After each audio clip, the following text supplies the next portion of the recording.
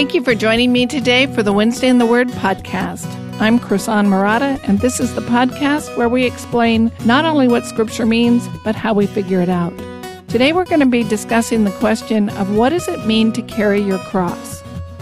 If you're driving, exercising, or getting ready for work, you don't need to take notes or try to remember all the details. I have lecture notes on my website, which you can find at the link below this podcast, or you can go to wednesdayintheword.com/carrycross. Thanks for listening. We're going to be looking at Luke chapter 14, verses 25 through 35 today. I have been wanting to teach this passage for a long time. I think this is one of those passages we all need to understand. Jesus makes some pretty explicit statements in this passage about what it means to be his disciple, and it seems to me that's important for us to know. So let me read it, and then we'll dive in. This is Luke chapter 14, starting in verse 25. Now great crowds accompanied him, that's Jesus, and he turned and said to them, "If anyone comes to me and does not hate his own father and mother and wife and children and brothers and sisters, yes, and even his own life, he cannot be my disciple. Whoever does not bear his own cross and come after me cannot be my disciple. For which of you desiring to build a tower does not first sit down and count the cost, whether he has enough to complete it? Otherwise, when he has laid a foundation and is not able to finish, all who see it begin to mock him, saying, 'This man began to build and was not able to finish.' Or what king, going out to encounter another king in war, will not sit down first and deliberate whether he is able with 10,000 to meet him who comes against him with 20,000? And if not, while the other is yet a great way off, he sends a delegation and asks for terms of peace. So therefore, any of you who does not renounce all that he has cannot be my disciple. Salt is good, but if salt has lost its taste, how shall its saltiness be restored? It is of no use either for the soil or for the manure pile. It is thrown away. He who has ears to hear, let him hear." At first reading, it's obvious that something important is at stake in this passage. Jesus is giving conditions for being his disciple. He's saying, if you don't do these things, you cannot be my disciple.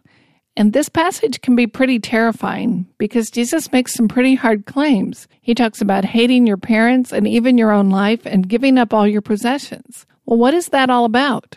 This passage is so demanding that it has essentially created a rift in Christian theology. Most people take one of two general positions. One side says this passage means pretty much what it says on face value. We can't come to Jesus, we can't follow him and find salvation unless we hate our parents, take up our crosses, and give all our possessions to the poor. Well, that sounds so demanding and difficult to understand that there's another side that says, no, that position can't be right. We know we're justified by faith alone, not by acts of obedience. When Jesus says you can't be my disciple unless you do these things, what must be true is that being a disciple is not necessary for being saved. So Jesus is saying you can't be my disciple unless you carry your cross and hate your parents, but do I have to be his disciple? This side of the debate would say no, being a disciple is an extra added thing on top of being saved. Well, I hope you can see that understanding what Jesus says here is important, because you and I have to do something with his words. We have to decide if being his disciple is the same thing as being a believer or not, and we have to decide if we're required to give up all our possessions or not. Jesus is making a very strong statement, and we can't ignore it. One of these positions must be wrong. Both of them can't be true. Either Jesus meant for us to take him literally or he didn't. Either this is something a follower of Jesus must do or it isn't, and we have to take a stand on it. So are you going to say, okay, I'm happy to be a follower of Jesus and get saved and all, but discipleship, well, that's just too much for me. I'm not strong enough to be a disciple. I'll leave that to the super Christians like the monks and the nuns and the saints, and I'll just have faith and get saved and leave that discipleship stuff to someone else. But what if Jesus didn't leave us that option? Maybe that's not even a position we can take. Is Jesus saying you can't come to him at all unless you come to him in this way? Is what he's saying non-negotiable? And if it is non-negotiable, then we have to come to terms with it. Well, I'll tell you right up front that I think what Jesus is saying is non-negotiable. It is something each of us who claims to follow Jesus has to take seriously. I think to be saved is to be his disciple, and to truly be his disciple is to be saved. Having said that, though, I firmly believe in justification by faith and faith alone. And what we want to do today then is figure out, what does it mean to carry your cross? What exactly is Jesus asking us to do in this passage? How should we who claim to follow him respond to these very strong statements? What is Jesus confronting us with? Well, first, let's tackle the question of whether or not being a disciple is the same thing as being saved. One of the ways people handle this passage is to say you don't have to be a disciple to be a believer. If we were to go through the New Testament and look at the way the New Testament uses this word disciple, I think we'd find there is no evidence for that position. The word disciple simply means a student or one who learns, but it's a particular kind of student in that culture. In Jesus' culture, teachers or rabbis gathered students about them, and the rabbis developed a certain understanding of the law, of God, and of Scripture, and then they taught their students from their theological perspective. So they gathered a group around them who wanted to learn what they thought, and those students sought to understand everything the rabbi was teaching, and they were his students or his disciples. Jesus was a rabbi in this sense. He had a group of students who lived with him, who followed him around and made it their mission to understand everything he taught. There was the immediate group of the 12 who had a unique and personal relationship with Jesus, but there were many others, both male and female, who followed him around and sought to learn what he was teaching, and these followers are called his disciples. After Jesus left the earth, his apostles were given the assignment to go out and make disciples. Now, the striking thing about the apostles is they were supposed to make disciples of Jesus, not of themselves. They were not to go out and make disciples of Peter or Paul or James or John, as would be expected in their culture. They were to go out and make disciples of Jesus. Lots of rabbis had disciples, and they could reasonably have expected to go out and become the next rabbi and gather their own disciples. But Jesus made it clear that's not what's supposed to happen. They are to go out and make disciples of Jesus, and that's what they did. Throughout the book of Acts, believers are referred to as disciples. Perhaps the most obvious example is Acts 11:26, which tells us, "And in Antioch, the disciples were first called Christians." So Luke tells us in Acts 11, those who were listening to the apostles, who were learning what they taught and deciding to follow Jesus, became known as Christians because they follow the Christ. Anyone is a disciple who hears the message and understands and embraces it. If you hear the message that Jesus and his apostles teach and you embrace it, you're a disciple of Jesus. You're one of his students, you learn from him, and seek to understand everything he teaches. I thought about spending a lot more time going through the New Testament and looking at the use of the word disciple, but I decided that was something you could do on your own. And if you do, I think you'll conclude that disciples are believers. Now, I think the folks that say you can be a believer but not be a disciple have it backwards. I think it would be more accurate to say you can be a disciple and not be a believer. That is, you can be seeking to learn what Jesus taught, but ultimately you might reject it and deny it.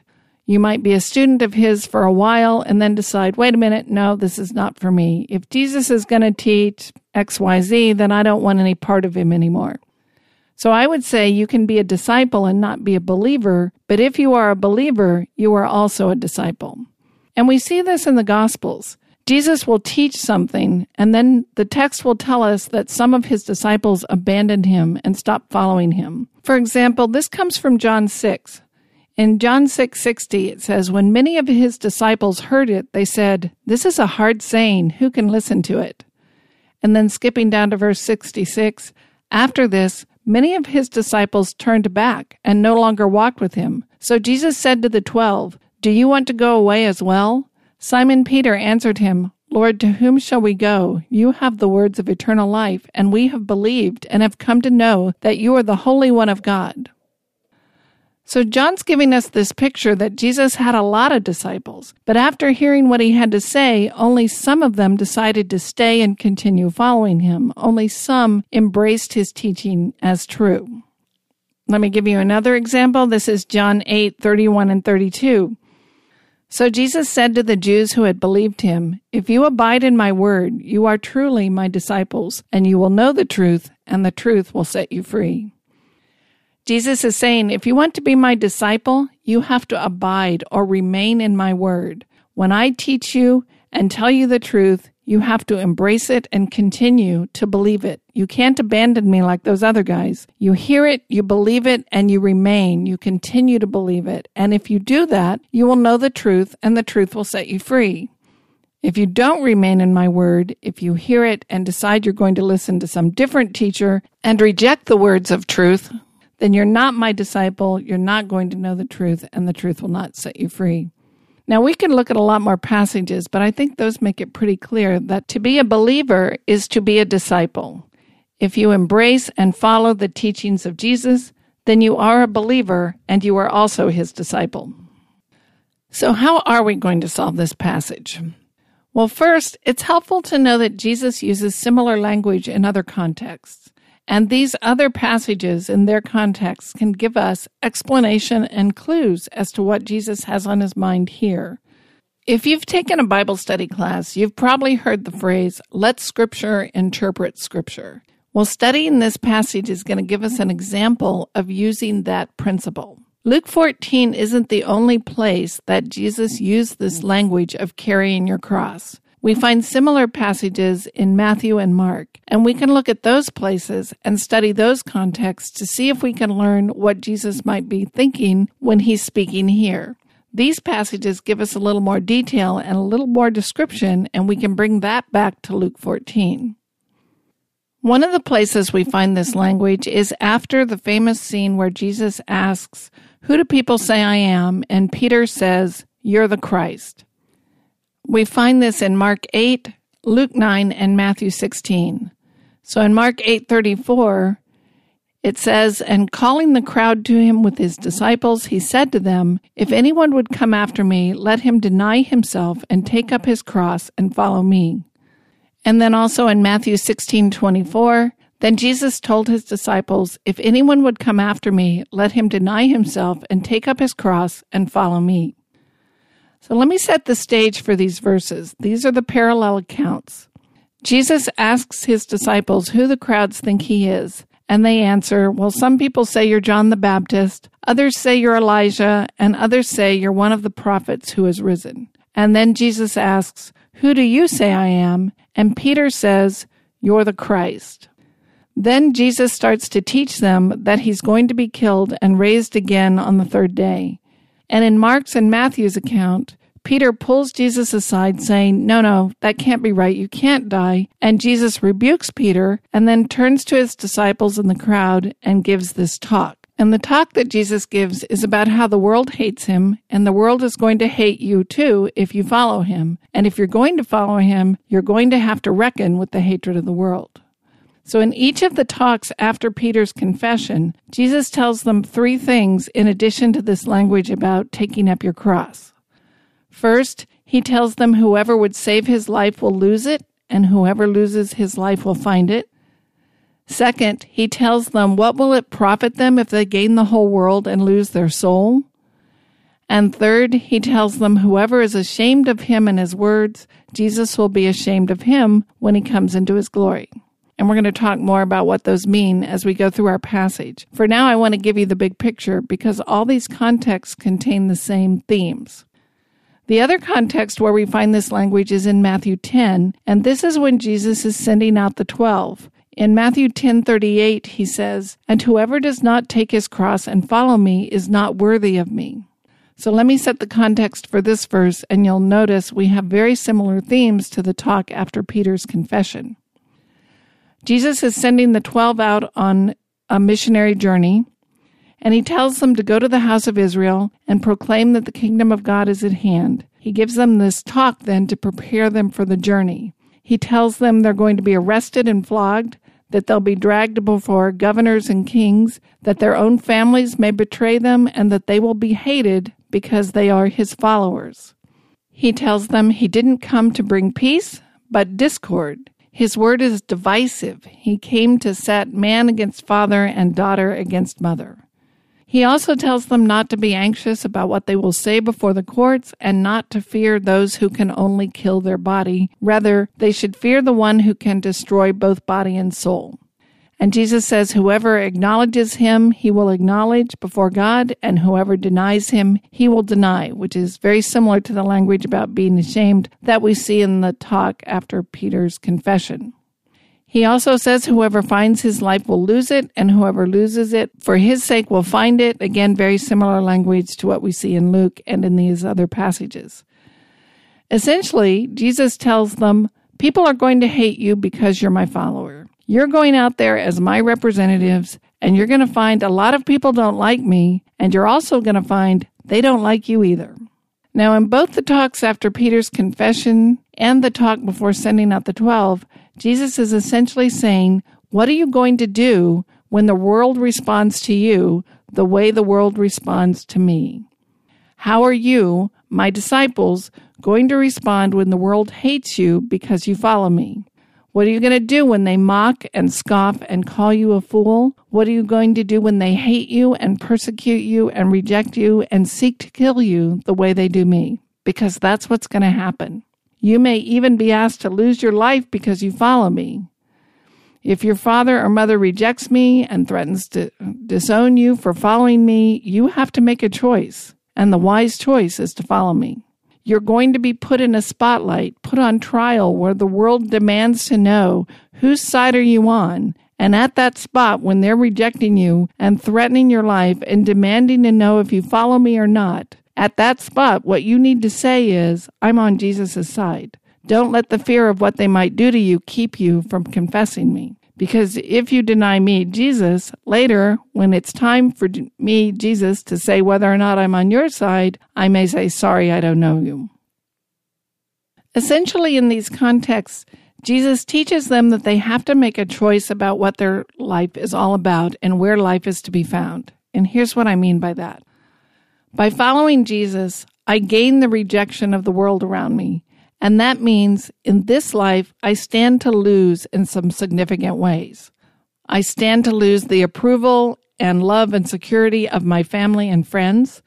I stand to lose money and career and prestige. I stand to lose position in the community.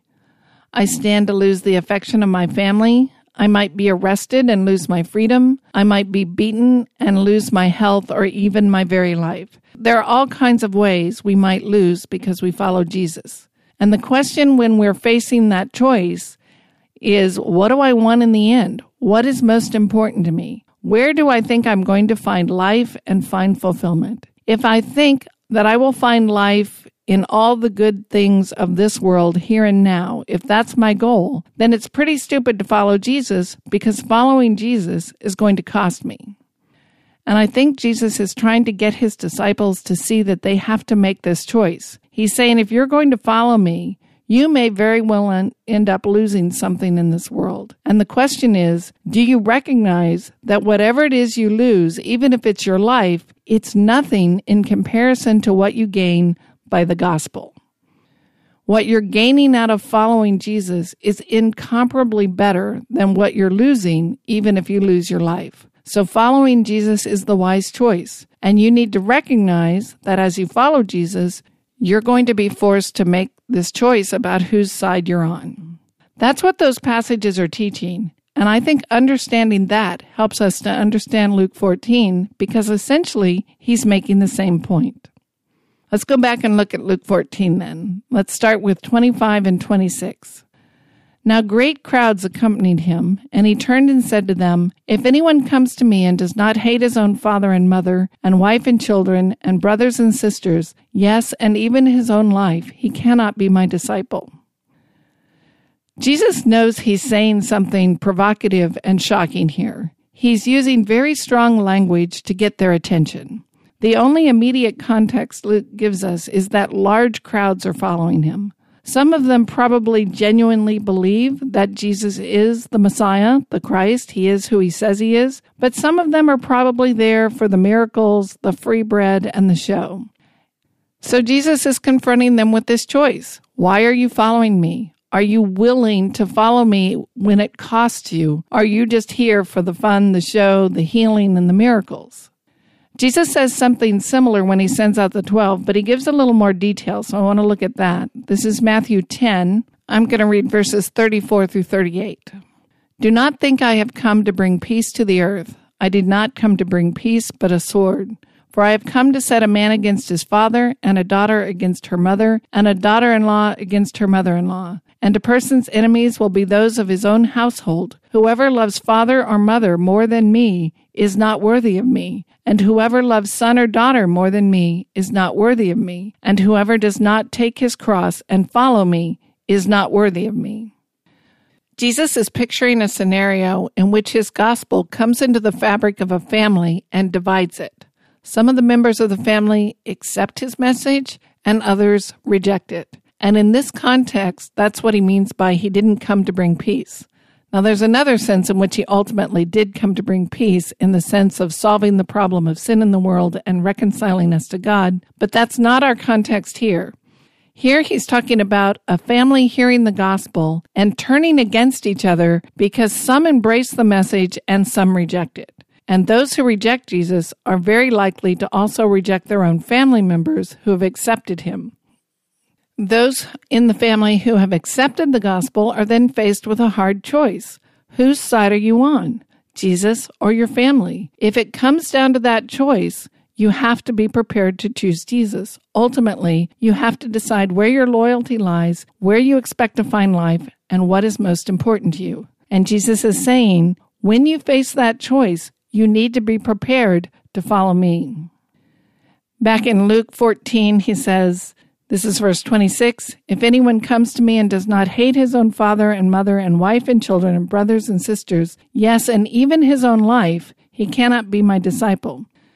So we talked about the family divide. Now let's look at this phrase, and even his own life. Again, we see this idea of losing your life in the other passages. This is Matthew 16, 24 through 26. Then Jesus told his disciples, if anyone would come after me, let him deny himself and take up his cross and follow me. For whoever would save his life will lose it, but whoever loses his life for my sake will find it. For what will it profit a man if he gains the whole world and forfeits his soul? Or what shall a man give in return for his soul? So what's he saying here? The one who says, I'm going to find my fulfillment here and now in this world. I'm going to take care of me first. I'm going to build my own little worldly fiefdom, and that's where I'll find life, right here and now in this world. That person will lose his life. If you're seeking to find life and fulfillment in the world, you will lose it all in the end, no matter how much you gain right now, because ultimately, God will judge and destroy those who have chosen the world and rejected him. But the one who looks at what he has in this life and says, no, this isn't it. This is not what I'm going to take my stand on. I need a Savior. I'm going to stand with Jesus even if they kill me. I'm going to stand with Jesus even if my family hates me. That person, even if he dies in this life, will find eternal life in the kingdom of God. So if you seek to find life in the kingdom of God, you will find eternal life even if you lose your life in this world. I think that helps us understand Jesus' statement in Luke 14:26 about hating your family members and even hating your own life. When he says hating your family members and hating your own life, he's using this striking phrase to get our attention. He doesn't mean you have to be hostile and vicious toward your family members or you have to try to hurt yourself. By hate and love, he means the thing that you love is the thing that you're going to hold on to. And the thing that you hate is the thing that you're going to let go of. That's the imagery he's using. So what are you going to hang on to? Are you going to hang on to your family and your life in this world and let go of Jesus? Or are you going to let go of your life in this world and your family and hang on to Jesus? So he's talking about what you love and what you hate in the sense of what do you value? What do you worship? Where are you going to place your loyalties when you have to make a choice? If my sister won't follow me in this journey of faith, and she threatens to disown me unless I deny Jesus, I need to be willing to follow Jesus and lose my sister. I need to be willing to say to my sister, I'm sorry, but the gospel is just too important. I'm staking my life on the gospel. Now, to my sister, that may feel like I'm treating her hatefully, and she may call me foolish and complain about the way I'm treating her. I'm not acting hatefully, but it may feel that way to my family members. I'm not acting unlovingly or ungraciously or treating them without compassion. I am standing firm in the gospel, and they are going to find that offensive. Now, for most of us, family is a place of security. When a family works well, being within the acceptance of a family group is one of the most secure places we humans can find. And Jesus is saying, I'm asking you for a loyalty that goes beyond that family group. I'm offering you a security that is better than the security of a close family. Ultimately, the approval of Jesus has to mean more to me than the approval of my family.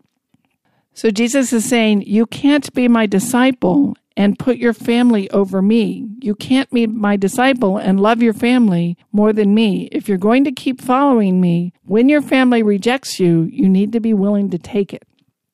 Now going on, this is Luke 14:25 through 27. Again, now great crowds accompanied him, and he turned and said to them, if anyone comes to me and does not hate his own father and mother and wife and children and brothers and sisters, and yes, even his own life, he cannot be my disciple. Whoever does not bear his own cross and come after me cannot be my disciple.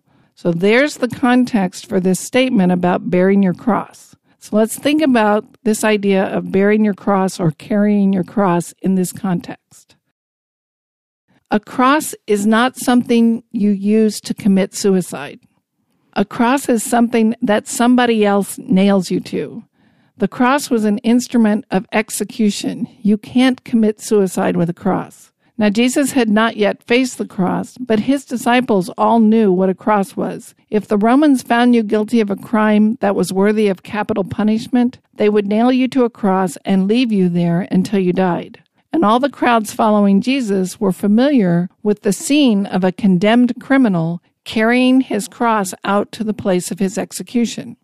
Now remember, in all the contexts where we see this language about carrying your cross, the context is the world is going to hate you for following me. They're going to make you suffer for being my disciple. As my disciple, the world, including your own family members, is going to hate you just like they hated me, and you're going to have to make a choice. So it seems to me that carrying your cross is having the willingness to accept the disapproval and rejection of the world. He's saying, do you want to be my disciple? Well, as my disciple, you have to be willing to follow me no matter what, even if it means you die. But don't be afraid of that. Don't fear those who can kill the body. In comparison to God, who can send you into hell, what's the big deal about dying? Whose disapproval matters more, God's disapproval or the world's? What can the world do to you in comparison to what God can do? They might be able to take your life, but God can destroy your soul. The choice to take up your cross is a metaphorical way of talking about this choice over where do we expect to find life. Are we going to focus our time, our goals, our energy, our devotion on the here and now? Are we going to stake our life on the pursuit of fame and fortune, prestige, romance, health, wealth, and the approval of the world? Are we going to go for the gusto, look out for number one, and strive to get all the goodies this world has to offer? Or are we going to stake our claim on the gospel and love God with all our heart and love our neighbor as ourselves?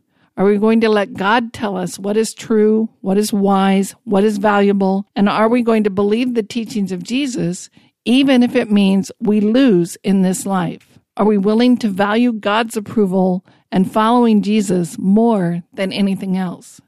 That's the choice Jesus is confronting them with in the passage. If your family rejects you for following Jesus, will you accept that rejection and continue to follow him? If the government condemns you to death, will you refuse to deny Christ? If the world rejects you because you follow Jesus, will you endure it? The prophetic works of the Old Testament, I think, help us understand the story of history And they prepare us for the fact that as the end time nears, it's going to look like the cause of God is hopeless and faithfulness is going to seem foolish. So the prophetic works present the gospel by asking the question, where are you going to turn when that kind of disaster strikes? And I think that's the same question Jesus is asking here. Are you prepared for the time when following Jesus is going to cost you? And whatever the cost is, are you willing to pay it? Now let's look at the parables he tells. This is Luke 14, starting in 28 through 33.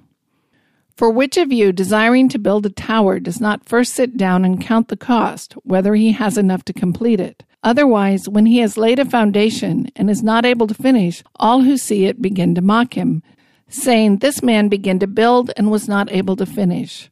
Or what king, going out to encounter another king in war, will not sit down first and deliberate whether he is able with 10,000 to meet him who comes against him with 20,000? And if not, while the other is yet a great way off, he sends a delegation and asks for terms of peace. So therefore, any of you who does not renounce all that he has cannot be my disciple. One of the common ways of understanding these parables is that Jesus is saying, you need to understand right off the bat how difficult it's going to be my disciple. You don't want to start into being my disciple and then discover that you don't have what it takes, because that would be embarrassing and humiliating. So you need to know right away that it's tough. Sit down, decide if you have what it takes, and if you don't have what it takes, then you need to give up before you start. That makes no sense to me. That does not fit with the rest of Scripture.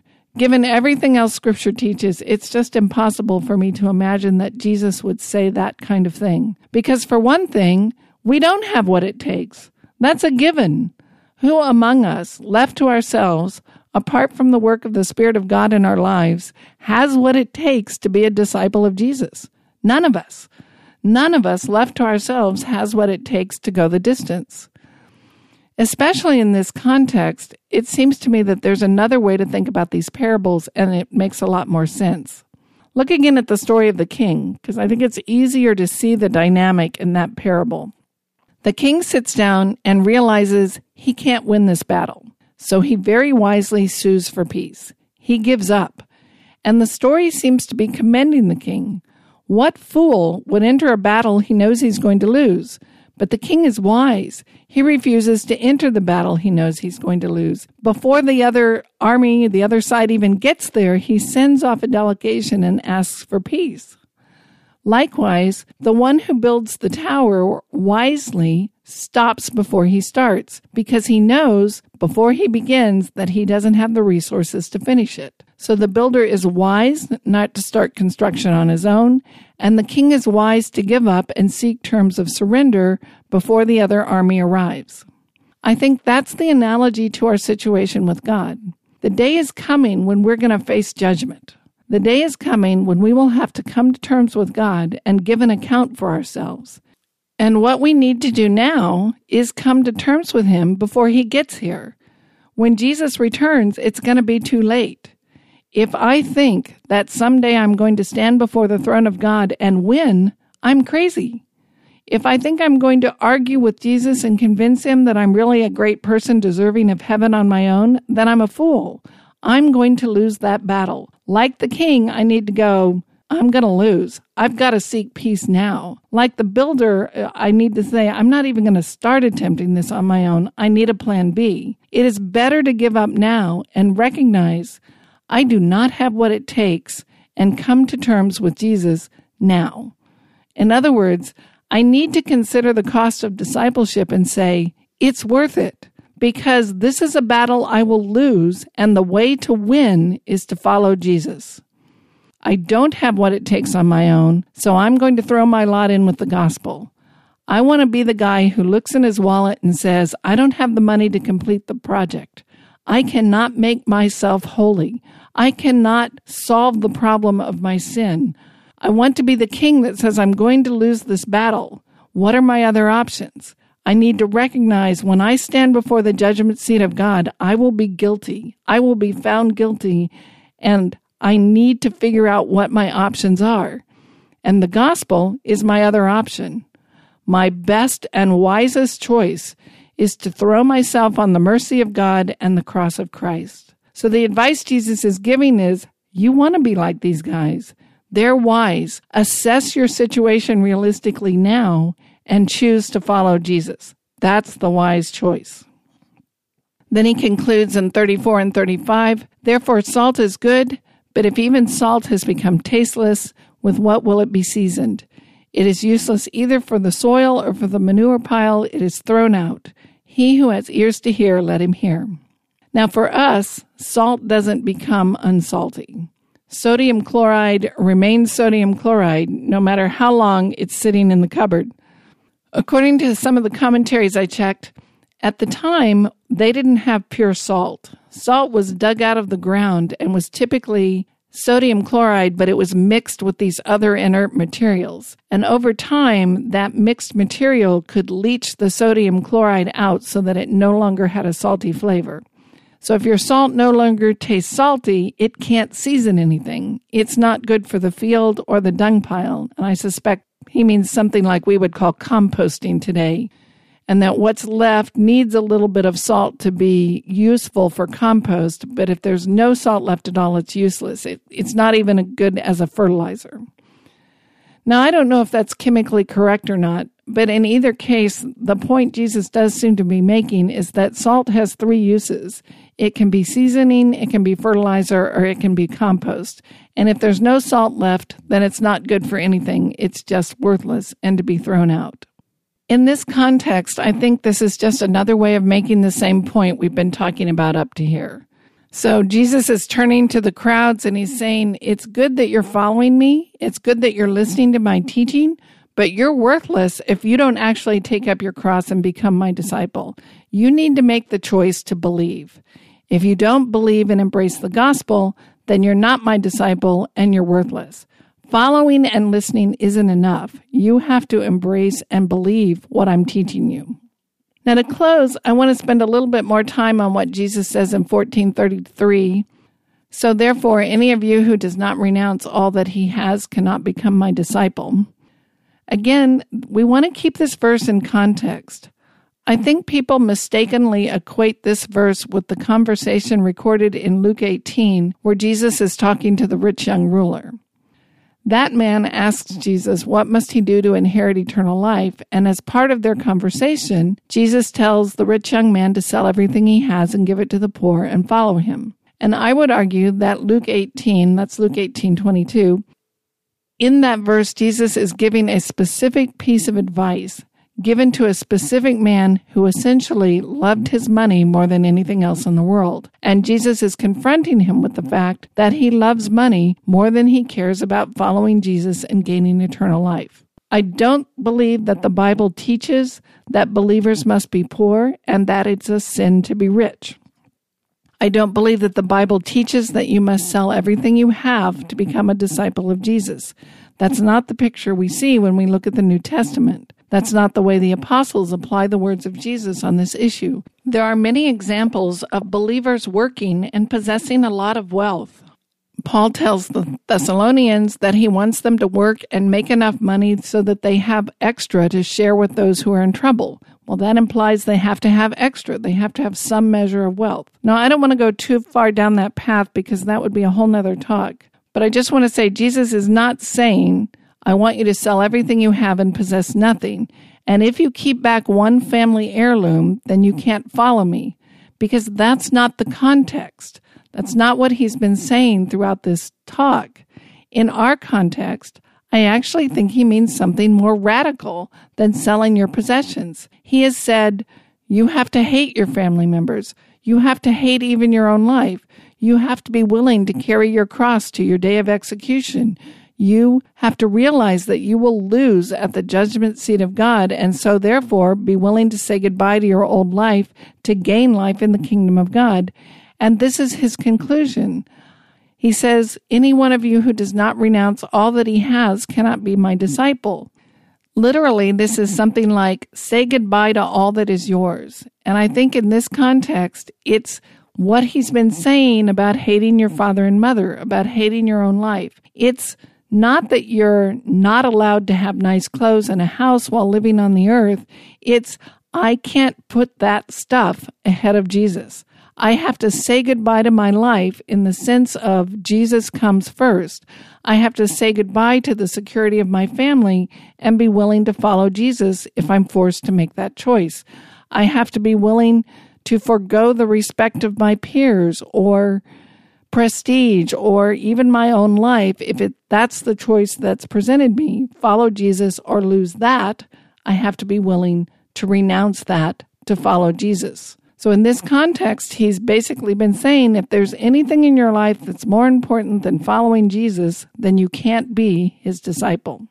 One of the first lessons of the gospel is that this is where you find eternal life.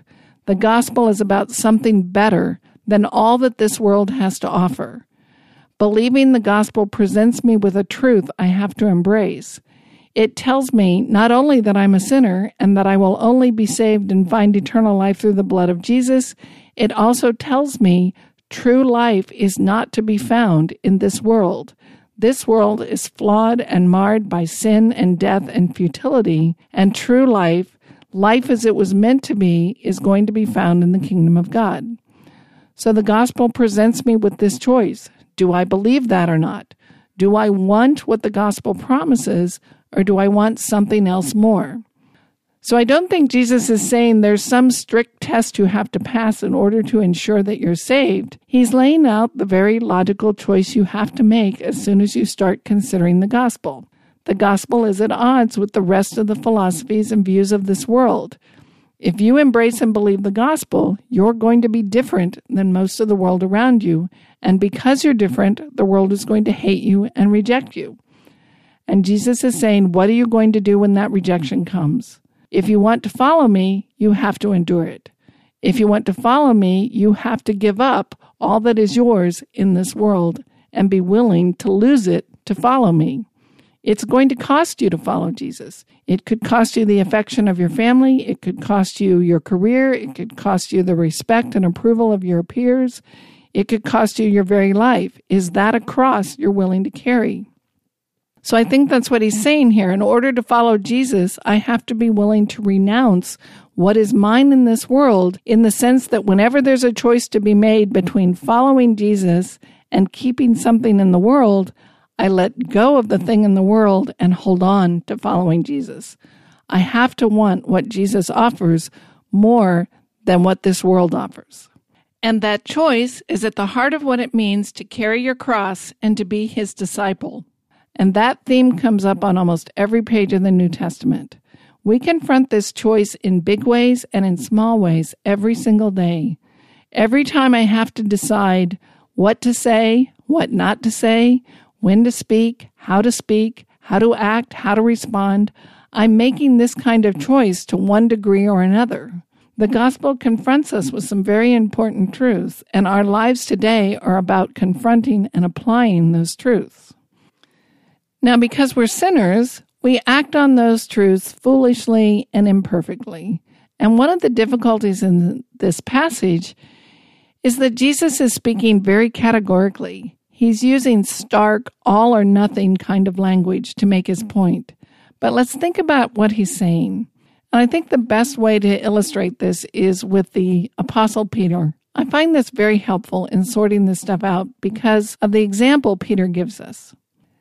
In Matthew 10:32 and 33, Jesus says, right before he talks about carrying your cross, he says this, "Everyone therefore who shall confess me before men, I will also confess him before my Father who is in heaven. But whoever shall deny me before men, I will also deny him before my Father who is in heaven." Now, if you've read the Gospels, you know that in a key and crucial moment, Peter denied that he knew Jesus.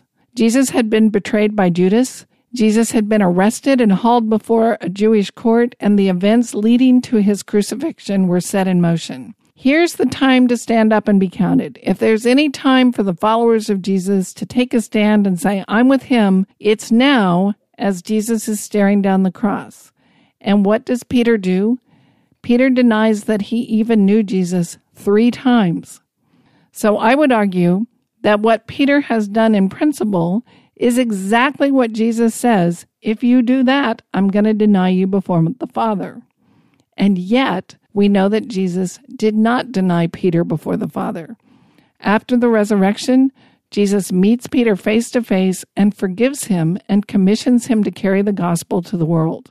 The fact that Peter actually failed to confess Jesus before men and actually denied Jesus before men was evidence that Peter was fearful and weak and sinful at that moment. But it was only a step on his journey of faith. Ultimately, we know that Peter did confess Jesus before men. Ultimately, Peter was jailed and beaten and eventually crucified upside down rather than deny Jesus. So although Jesus is speaking in very strong language, he does not mean one strike and you're out. It is not the case that believers will perfectly and courageously always follow Jesus and heroically endure persecution and rejection without fear or any misstep at all. Sometimes we will fail and sometimes we won't. And it's all part of this journey of faith. But ultimately, over the course of our life, we will choose to follow him and our lives will show it, just like Peter's did. Jesus is saying the path goes that way and it's going to be a struggle. I can't promise you a nice and easy life. In fact, I can promise you it's going to cost you. But there's only one path and it's a tough one. It's a narrow gate and not many people find it. And everyone who is not on the path has the potential to become your enemy. So what are you going to do with that? To be my disciple means that's a choice you have to make. To carry your cross is to be willing to choose to follow Jesus no matter what. You've been listening to the Wednesday in the Word podcast. My goal is to explain not only what a passage means, but how to figure it out. If you haven't visited my website, I encourage you to stop by. Rather than being covered with advertisements, my website contains a wealth of Bible study materials designed to help you improve your skills and understanding. It's all free. I don't take any advertising, and I don't ask for donations. If you want to thank me, please join the mailing list and subscribe to the podcast, and I'd love to hear what you've learned. Our theme music is graciously provided by Reggie Coates. You can find more of his music on heartfeltmusic.org. Thank you for joining me today. I'm Krisan Murata, and I hope you'll join me again at Wednesday in the Word.